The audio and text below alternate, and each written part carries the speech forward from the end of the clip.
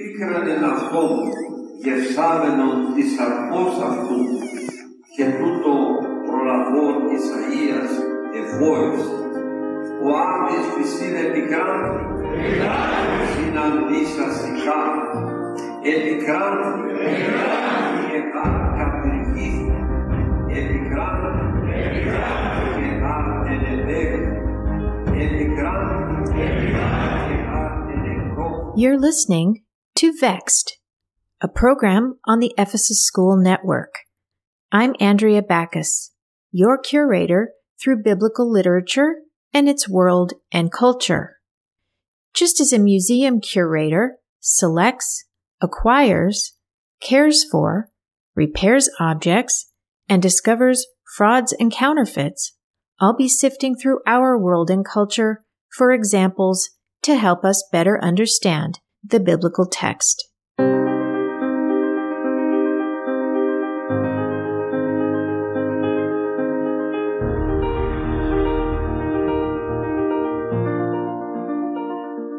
The nativity scene is the emblem of the Christmas season. Most of us have seen them. They are a well-known part of Western culture. We see the image on television, greeting cards, coffee mugs, candles, and Christmas ornaments. The nativity scene is as ubiquitous a Christian symbol as the cross, especially at Christmas time. But what exactly is a nativity scene? A nativity scene is a three-dimensional depiction of the birth of Jesus. Originally, this depiction, which in English we call nativity scene, was called crib. It's interesting that the origin of the word crib is from the Old English, and it referred to the feeding bin of a cattle stable. So we hear the influence of the biblical story on the English language. Fascinating.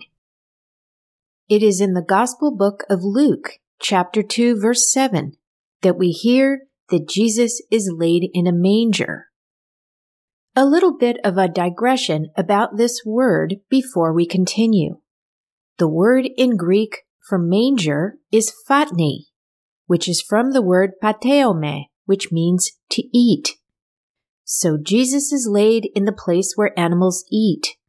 In Luke chapter 13, verse 15, this word phatni is again used when Jesus is teaching in the synagogue, and he is calling out the rulers for their hypocrisy. We hear him argue, saying to them, "Does not each of you on the Sabbath untie his ox or his ass from the manger? Read, phatni, and lead it away to water it?" When you're trying to understand a text, find its other uses in the given text. It helps. I'm going into some detail here about the origin of the traditional word which was used for nativity scene for a reason. I want you to understand that the meaning of something is in the language, in the words. The imagery evoked by the words conveys a meaning, but images alone are not reliable, since it is the observer who is left to interpret that image. Let's talk about this matter. Using the example of the nativity scene, when we look upon a nativity scene, we are numbed out by the image. We gaze at the manger. How cute the baby Jesus looks lying there, but we don't make the connection to food. How would we from the image alone? Perhaps those who live and work on farms may readily make the connection from this image. They may know from seeing a manger what its purpose is, a place which contains food for animals. But for most of us who do not know farms, farming, or farm life, we would not understand what a manger is. Now, in the case of this word manger, the word in English is an appropriate translation and accurately expresses this connection to food. Manger is from the French manger, which means to eat. So the meaning is plainly there. But we do not hear the connection, Ask an English speaker, "What is a manger?" and they will not know what to answer. At best, they may have some vague notion that it is the place where we find the baby Jesus in the nativity scene. Let us remember that it is from the biblical text that we know about the baby Jesus and the manger. Unless we hear the Gospel book of Luke chapter 2, we will miss the author's intention. In Luke chapter 2, Jesus is metaphorically food, sustenance, provision from God. This is what's being expressed here. Let us return to the nativity scene and what it is. Traditionally, at minimum, the nativity scene tableau is comprised of Joseph, Mary, and the baby Jesus, depicted outdoors and sometimes under a stable-type structure and among the animals of the field, cows, donkeys, and sheep. Shepherds and angels are also depicted in the scene. There are variations on this basic theme. Some nativity scenes include the Magi kneeling before the baby Jesus and presenting their gifts, or approaching from afar, seated on camels, with the star depicted hovering over the scene. Saint Francis of Assisi is credited with creating the first nativity scene in 1223 AD. According to Saint Bonaventure, who in 1260 wrote about the life of Saint Francis staged a live nativity scene in a cave in the hills of Greccio, Italy, with people and animals reenacting the story. The nativity scene, this reenactment of the birth of Jesus, is an example of the way we can get carried away by images. Don't misunderstand me. I am not criticizing nativity scenes. They are nice, and I enjoy them. I have one on my Christmas tree. I'm using the nativity scene as an example of how we tend to favor the visual. It is our collective bias. We assume, by looking at something, that we understand what it is expressing. My contention is that we must question our assumptions. You know that idiom, "Don't judge a book by its cover." This is what I mean. The look of the cover of a book tells you nothing about its content. So let us turn our attention to what is written, because what is written, the biblical text, is our reference, not the images that we craft from what is written. Remember the distinction between a primary and a secondary source. The images we create about the biblical story are our interpretation of the biblical text, but they are not the biblical text. What we have in the biblical text are two different stories about the birth of Jesus. We hear about the birth of Jesus in the New Testament. Jesus is referenced in all the New Testament books, but it is only in two of the Gospel books, Luke and Matthew, that we hear about his birth, the so-called Nativity. We tend to assume that the Gospel books begin with the birth of Jesus, as though the Gospels were crafted like modern biographies, a chronology of a person's life. But this is not what we find in the Gospel books. Neither Luke nor Matthew begin with the birth of Jesus the way we tend to think of it.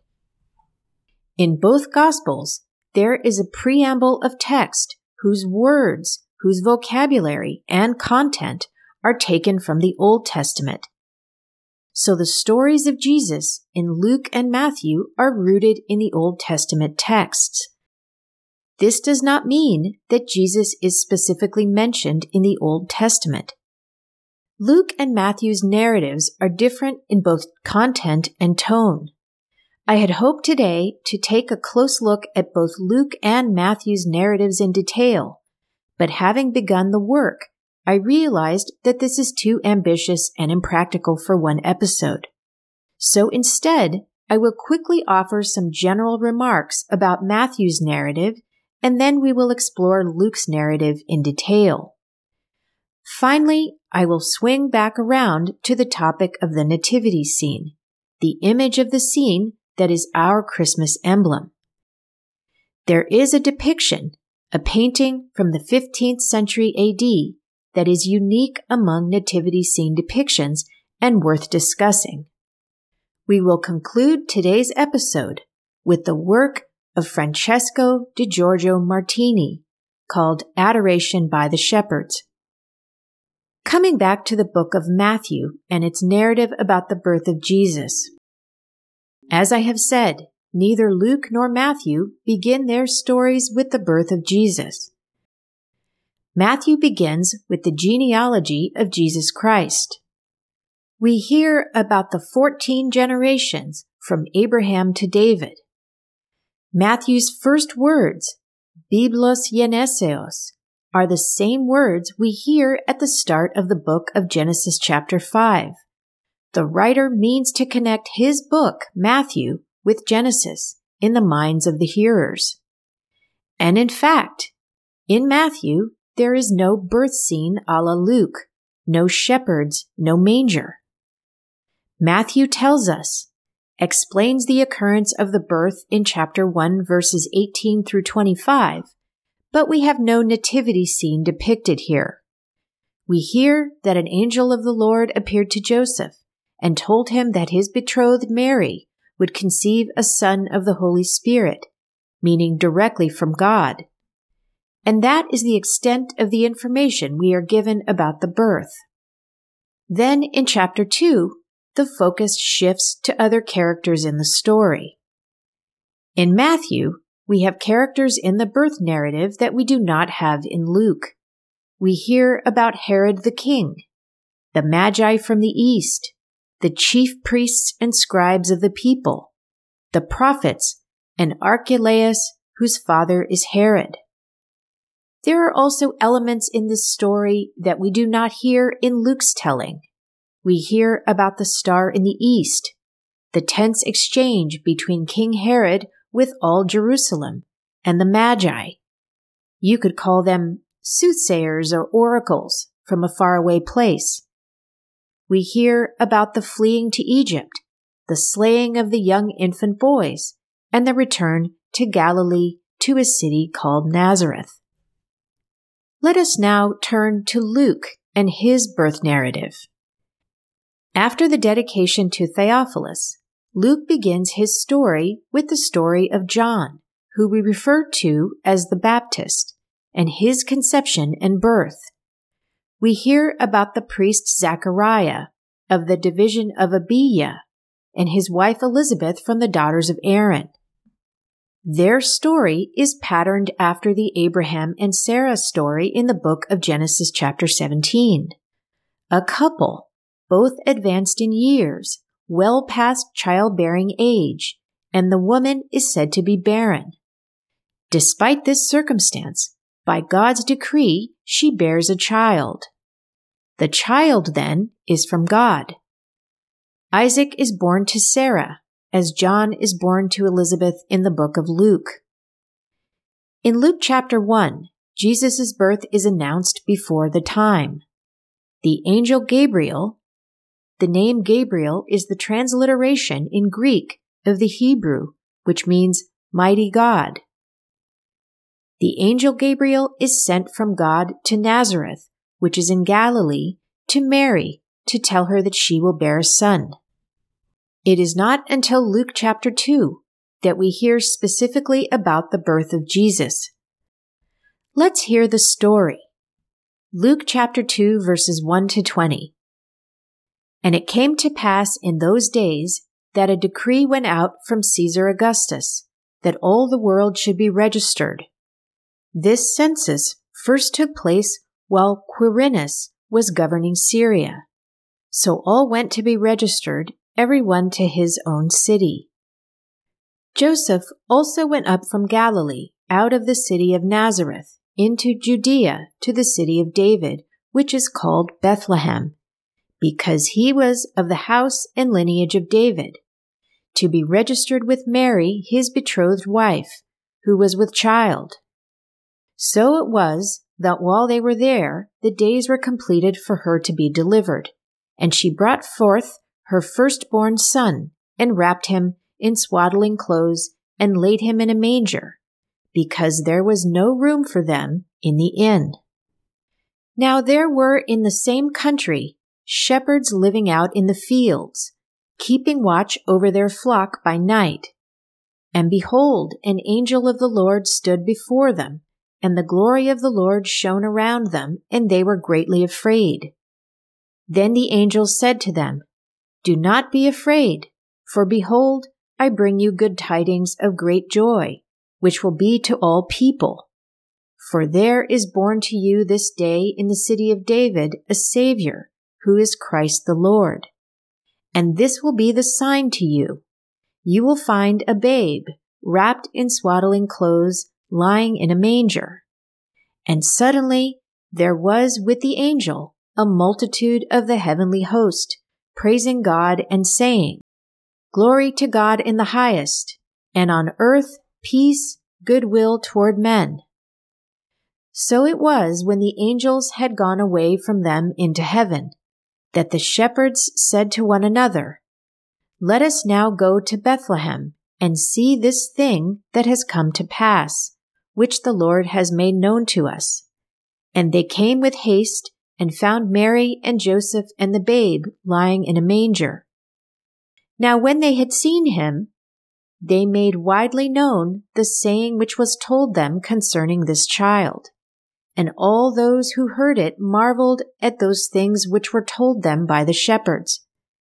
But Mary kept all these things and pondered them in her heart.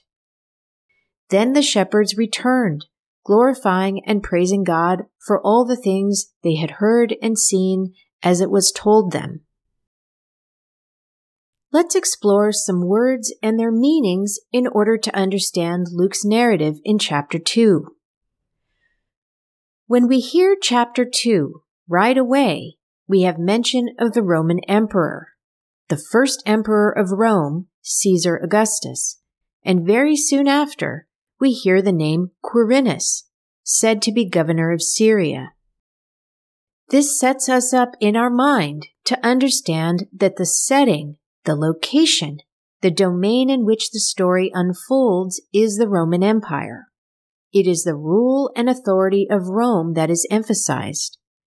The word here in Greek for governor is only found twice in all the New Testament, only in Luke, here in chapter 2 and in chapter 3, when we hear about the reign of Tiberius Caesar and the governor Pontius Pilate. The name Quirinius is written in the Greek, Quirinios, whose origin is Latin. It is derived from a Sabine word, quirus, which means spear. The Sabines were an ancient Italic tribe who preceded the Romans. Quirinius was also a major Roman deity, and he is connected with Romulus, Rome's mythic founder. His temple on the Quirinal Hill, one of the 7 hills of Rome, was one of the oldest in Rome, and his festival, Quirinalia, fell on the same date that Romulus was said to have ascended to the gods. Even if we did not know these roots in Roman mythology, the etymology of this name Quirinius has within it the symbol of Roman military power, the spear. All this, to the ear, makes it clear that Rome rules. As the story unfolds, we hear names of characters that we have already heard in the Old Testament books: Joseph, David, and Miriam. It is Miriam with an M sound that we have in Luke, not Marias with an S sound. I will defer a study of the name Mariam for a future episode, when we will discuss names in the Bible in more detail. Joseph went up from Galilee out of the city of Nazareth. In Matthew, we hear Galilee referred to as Galilee of the Gentiles, but we don't have that specific language in Luke. In Luke, we are meant to hear that Galilee is outside Judea, away from Jerusalem, the locus of the temple and its leaders. Galilee is a Greek transliteration of the Hebrew. It is from the Hebrew word Galil, which we hear in the Old Testament books of Joshua, Kings, and Chronicles. It can be an adjective or a noun, meaning something rolling or turning, circuitous, a cylinder or a rod. Now, it is very interesting to note. Recall our discussion of the biblical scroll some episodes ago. The Hebrew word for scroll, which we find heavily in the prophetic books Jeremiah and Ezekiel, is Megillah, and the root of Megillah is galal, which means to roll. And this word galal is very closely related to Galil. They are almost the same word, except that Galil is spelled with the Hebrew letter Yud.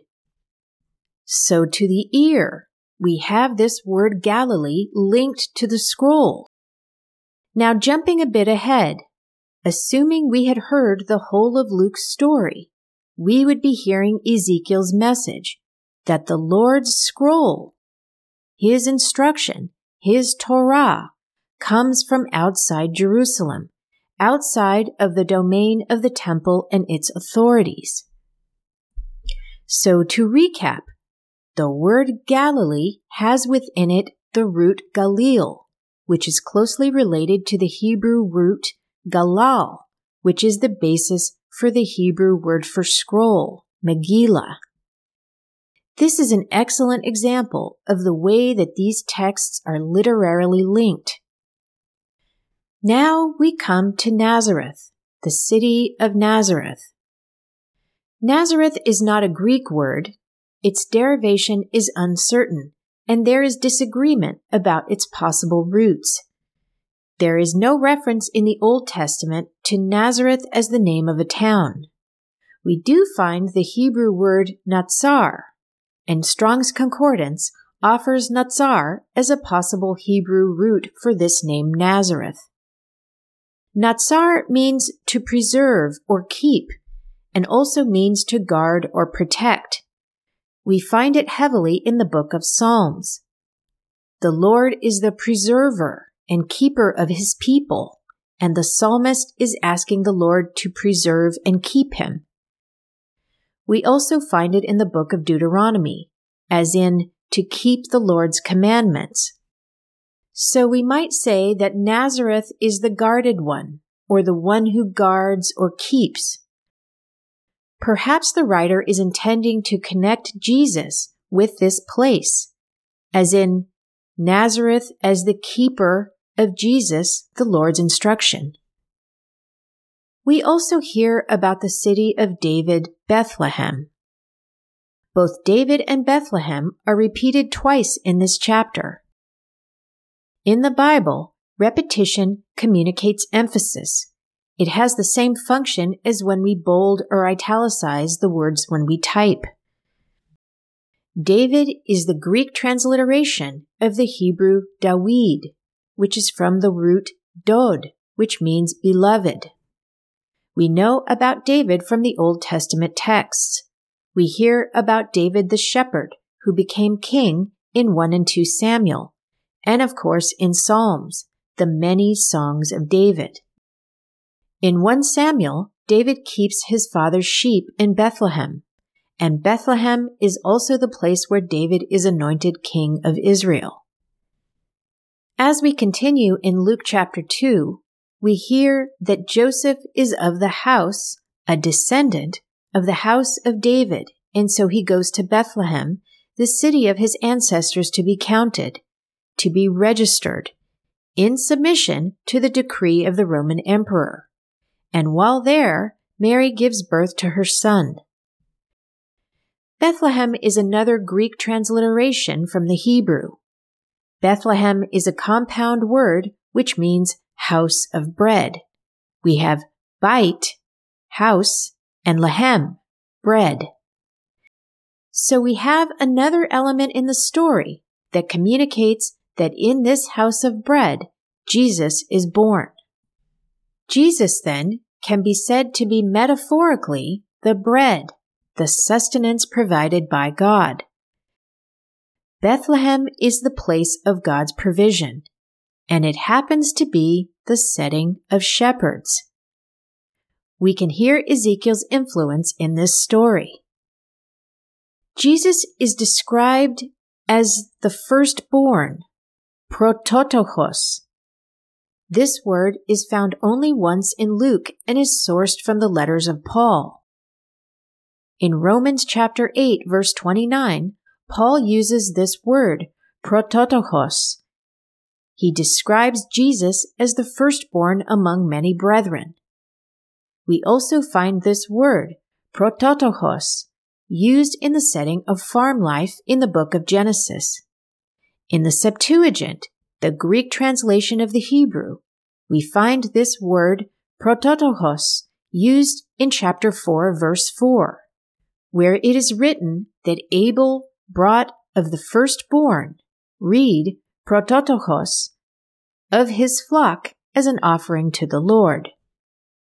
In Luke, Matthew, and Mark, there is a play on the word protos, which means first. We hear about the first being last and the last being first. As we continue Luke's narrative, we hear that Mary wrapped Jesus in swaddling clothes and laid him in a manger. We've already spoken about manger and its meaning here. We will hear in a few verses the full impact of this pastoral scene when we hear the angel of the Lord announcing the birth to the shepherds. He describes the baby just born as Savior and Christ and Lord. Understand that these three terms are imperial titles. At that time, it was the Roman emperor and him alone who was the Savior, the anointed of the gods and Lord of his people. So this is quite a subversive statement. Not only that, but it is rich with irony. It is not only a baby who is given these titles, but a baby that lays practically on the ground, in a trough among the livestock. A royal baby at that time would certainly occupy a more exalted place of rest than that depicted here in Luke. It's almost comic. Imagine you are a first-century Roman citizen hearing this text. It might sound like their version of The Onion, a satire, or a joke. As we continue in the story, we hear that there was no room for them in the inn. Now this requires more word study so that we can hear the text. The word translated as room is topos, and topos means any space which is marked off from the surrounding space, a spot. Its use here is connected to the preceding verse. Mary wrapped him in swaddling clothes and laid him in a manger because there was no spot for him, no place. Topos here functions a bit like the statement we will hear later in Luke in chapter 9, verse 58. In this verse, we hear Jesus say that foxes have holes and birds of the air have nests, but the Son of Man has nowhere to lay his head. We can hear the connection in the story. Jesus starts in chapter 2 with no place, and in chapter 9, he still has no place. Next, we have the word inn. The word inn is katalimati. This is a very interesting word, whose origin is connected to the agricultural setting, a major biblical motif. This word is from the verb katalio, which means to throw down or break up. The origin of the word makes a meaningful connection to the setting of the domain of the shepherds in Luke chapter 2. Katalio figuratively has the meaning of pausing for rest on a journey. The breaking up of a journey, and this is what we have in the noun katalimati, translated as in. This word is rooted in the circumstance of traveling with animals. From Strong's Concordance, number G2647, we learn that at the occasion of stopping for the night, the straps and packs which are carried on the animals are loosened, unbound, and taken off. The procedures performed when you are preparing to rest on a journey are the katalimati. What an image! How wonderfully this adds to the scene we hear in Luke. This makes the case for the importance of looking up the words in the language in which they are written. Inn or guest house has no obvious connection to the setting of a journey across the open land with fields and animals. To hear what the writer intended us to hear, we must look up the words. The story continues, and we hear about the shepherds. The shepherds are part of the setting in Bethlehem. They are said to be in the same country. The word in Greek is hora, which has the meaning of an empty expanse. A better word might be region or area, but neither quite convey the sense of emptiness, meaning an expanse which is unpopulated. And we have an interesting exchange between the angel of the Lord and the shepherds. Notice the repetition of the word Lord, Kyrios. We have already heard this word several times in chapter 1, and now, here in chapter 2, we have the angel of the Lord who stood before the shepherds, and the glory of the Lord shone around them. In this, we hear another expression of subversion. In the domain of the Roman Empire, it is solely the emperor who can claim the title Kyrios. The student of the Bible, even a beginner, would know that the word Kyrios is used hundreds of times in the New Testament, but we find its highest incidences in Luke and Acts 107 and 113, respectively. Returning again to the scene, the angel announces the birth to the shepherds and refers to the baby Jesus as brephos. This is an interesting and curious choice of words. The angel tells the shepherds that they will find a babe, read brephos, wrapped in swaddling clothes lying in a manger. Brephos here, translated as babe, is a noun which is neuter in gender. Its origin is uncertain. It means baby, but not just baby, a baby who is unborn, a fetus. This word brephos is used in Luke chapter 1, where it is written that Elizabeth's babe leapt in her womb on having heard Mary's salutation. Brephos is repeated 4 times in Luke and used only 3 other times in the New Testament. Why not the word for child, teknon, that we heard in Luke chapter 1 about Elizabeth and Zechariah? They had no child because Elizabeth was barren. Or pedion, little child, which we will soon hear used later in Luke. Curious. What might the writer be intending by using this brephos here in this particular text? As we continue, we are approaching the closing scene of the chapter. The angels have spoken and are now gone away into heaven. It is the description of the shepherds that I want to highlight since it fits so well with my conviction that I expressed at the beginning of the episode, which is that an image is not enough.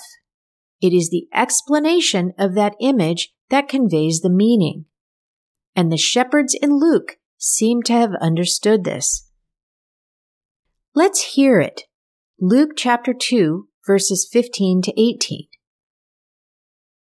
So it was, when the angels had gone away from them into heaven, that the shepherds said to one another, "Let us now go to Bethlehem and see this thing that has come to pass, which the Lord has made known to us." And they came with haste and found Mary and Joseph and the babe lying in a manger. Now when they had seen him, they made widely known the saying which was told them concerning the child. And all those who heard it marveled at those things which were told them by the shepherds. Yes, I exaggerated the reading here, but for a reason. So what's worth noting about these verses? Notice the crafting of the language.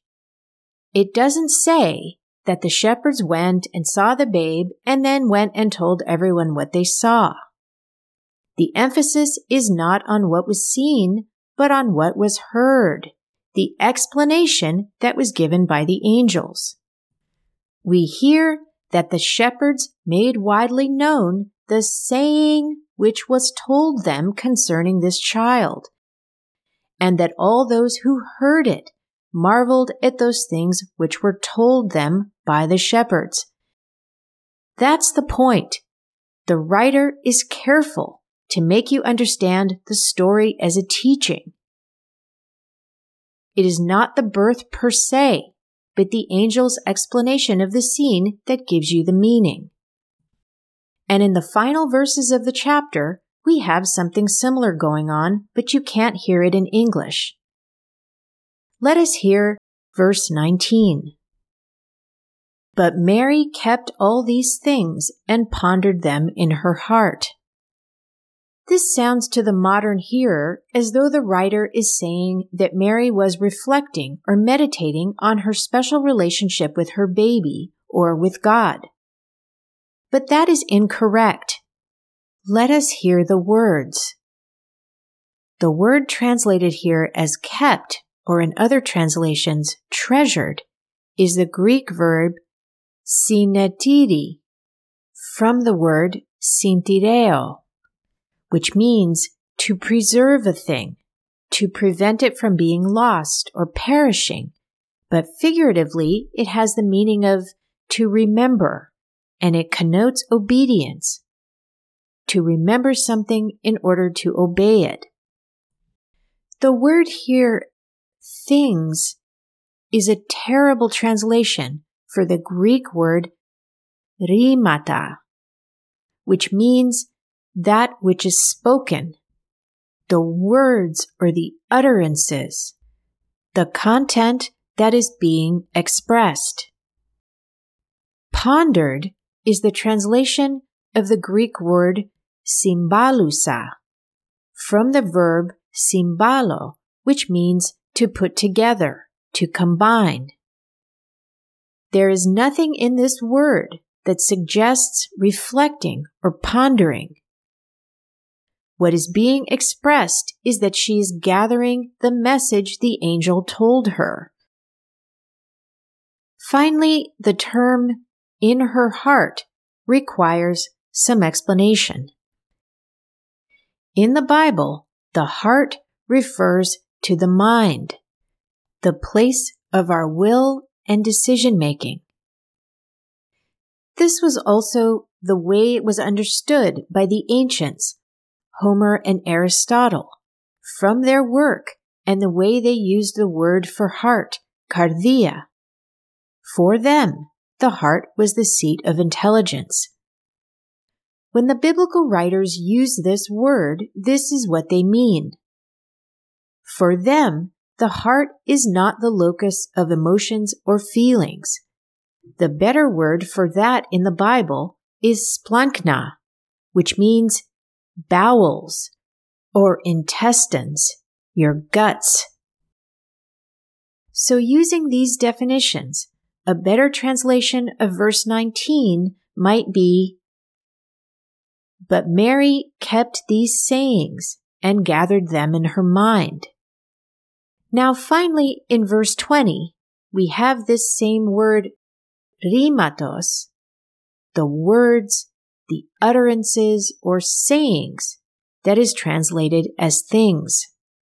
So a more accurate translation might be, "Then the shepherds returned, glorifying and praising God for all the sayings that they had heard and seen as it was told them." I love the way the sentence ends this way, that we are left with what is told and by extension, what is to be heard. It is in the hearing, my friends. This is what the biblical writers are up to. They want you to hear their story, not to imagine it. Let us return to where we started. We spoke about the nativity scene and the place it has as the Christmas emblem. I cautioned about assumptions, assuming that simply by looking at a nativity scene that you understand its meaning. You will walk away from looking upon a nativity scene with your thoughts about it, but you won't hear what the biblical writer wrote and what he intended to say about this nativity. There is a painting of a nativity scene that has the distinction of communicating Luke's story, his subversive teaching, in a powerful way. I have not seen another quite like it. It is called Adoration by the Shepherds, painted by Francesco di Giorgio Martini. It is dated from 1490 to 1495 AD. This piece is painted on wood and is part of a larger altarpiece which is housed in the Church of San Domenico in Siena, Italy. Di Giorgio Martini was a Sienese painter, sculptor, architect, and engineer who was a contemporary of Leonardo da Vinci. Like da Vinci, he was an early Renaissance man. At one point in his life, he served as a military engineer and architect and designed and built fortifications for his patrons. He was a great admirer of the classical world, and you can appreciate his training in architecture when you look on his painting, Adoration by the Shepherds. The piece is a large rectangular painting which measures about 8 feet by 7 feet. It is the centerpiece of an altar display. The painting has a surreal and ominous quality. Distantly in the background, you see hills and a gray sky, and then milky pools of water on which you see 2 tiny ships. But then, in the foreground, the piece is dominated by a structure we don't usually see in nativity scenes. A Roman triumphal arch, an imposing stone structure. It is the focal point of the piece. It practically consumes it. The building is low color, with subtle lines that look like streaks of marble. This Roman triumphal arch, the symbol of Roman military power and victory, is damaged, rent into 2 parts, with rubble strewn over the scene. Recall that Roman triumphal arches were used to commemorate military victories and celebrate victorious generals. The Roman victor and their entourage would parade through the archway and be celebrated for their victory.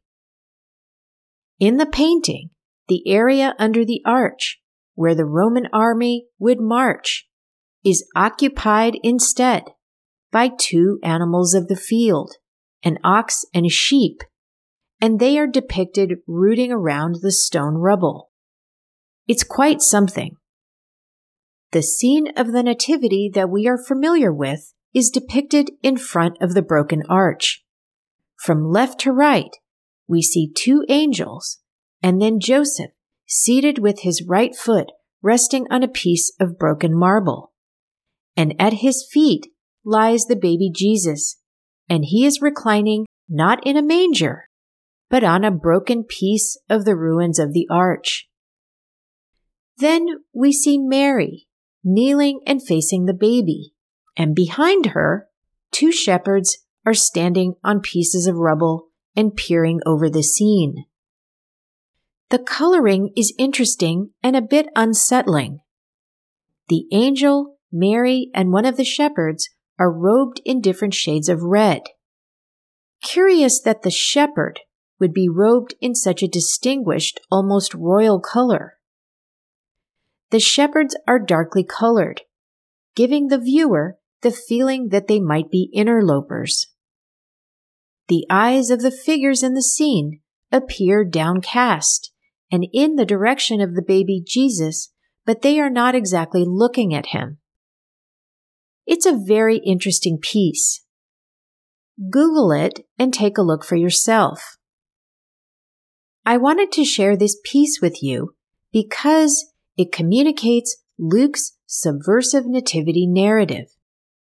In Luke, Roman power and authority are usurped by this baby who rests in a manger. In DiGiorgio Martini's painting, we see the triumph of Rome literally shattered in two. It still stands, but it is in ruins, its rubble strewn across the scene. And the baby Jesus, who is said to be Savior and Christ and Lord, reclines on the wreckage, the debris of the powerful. In this, we hear the echoes of the prophetic teaching, that the mighty will be laid low, and that the Lord alone will be exalted in that day. Wishing you all a Merry Christmas. Until next time, this is Vexed.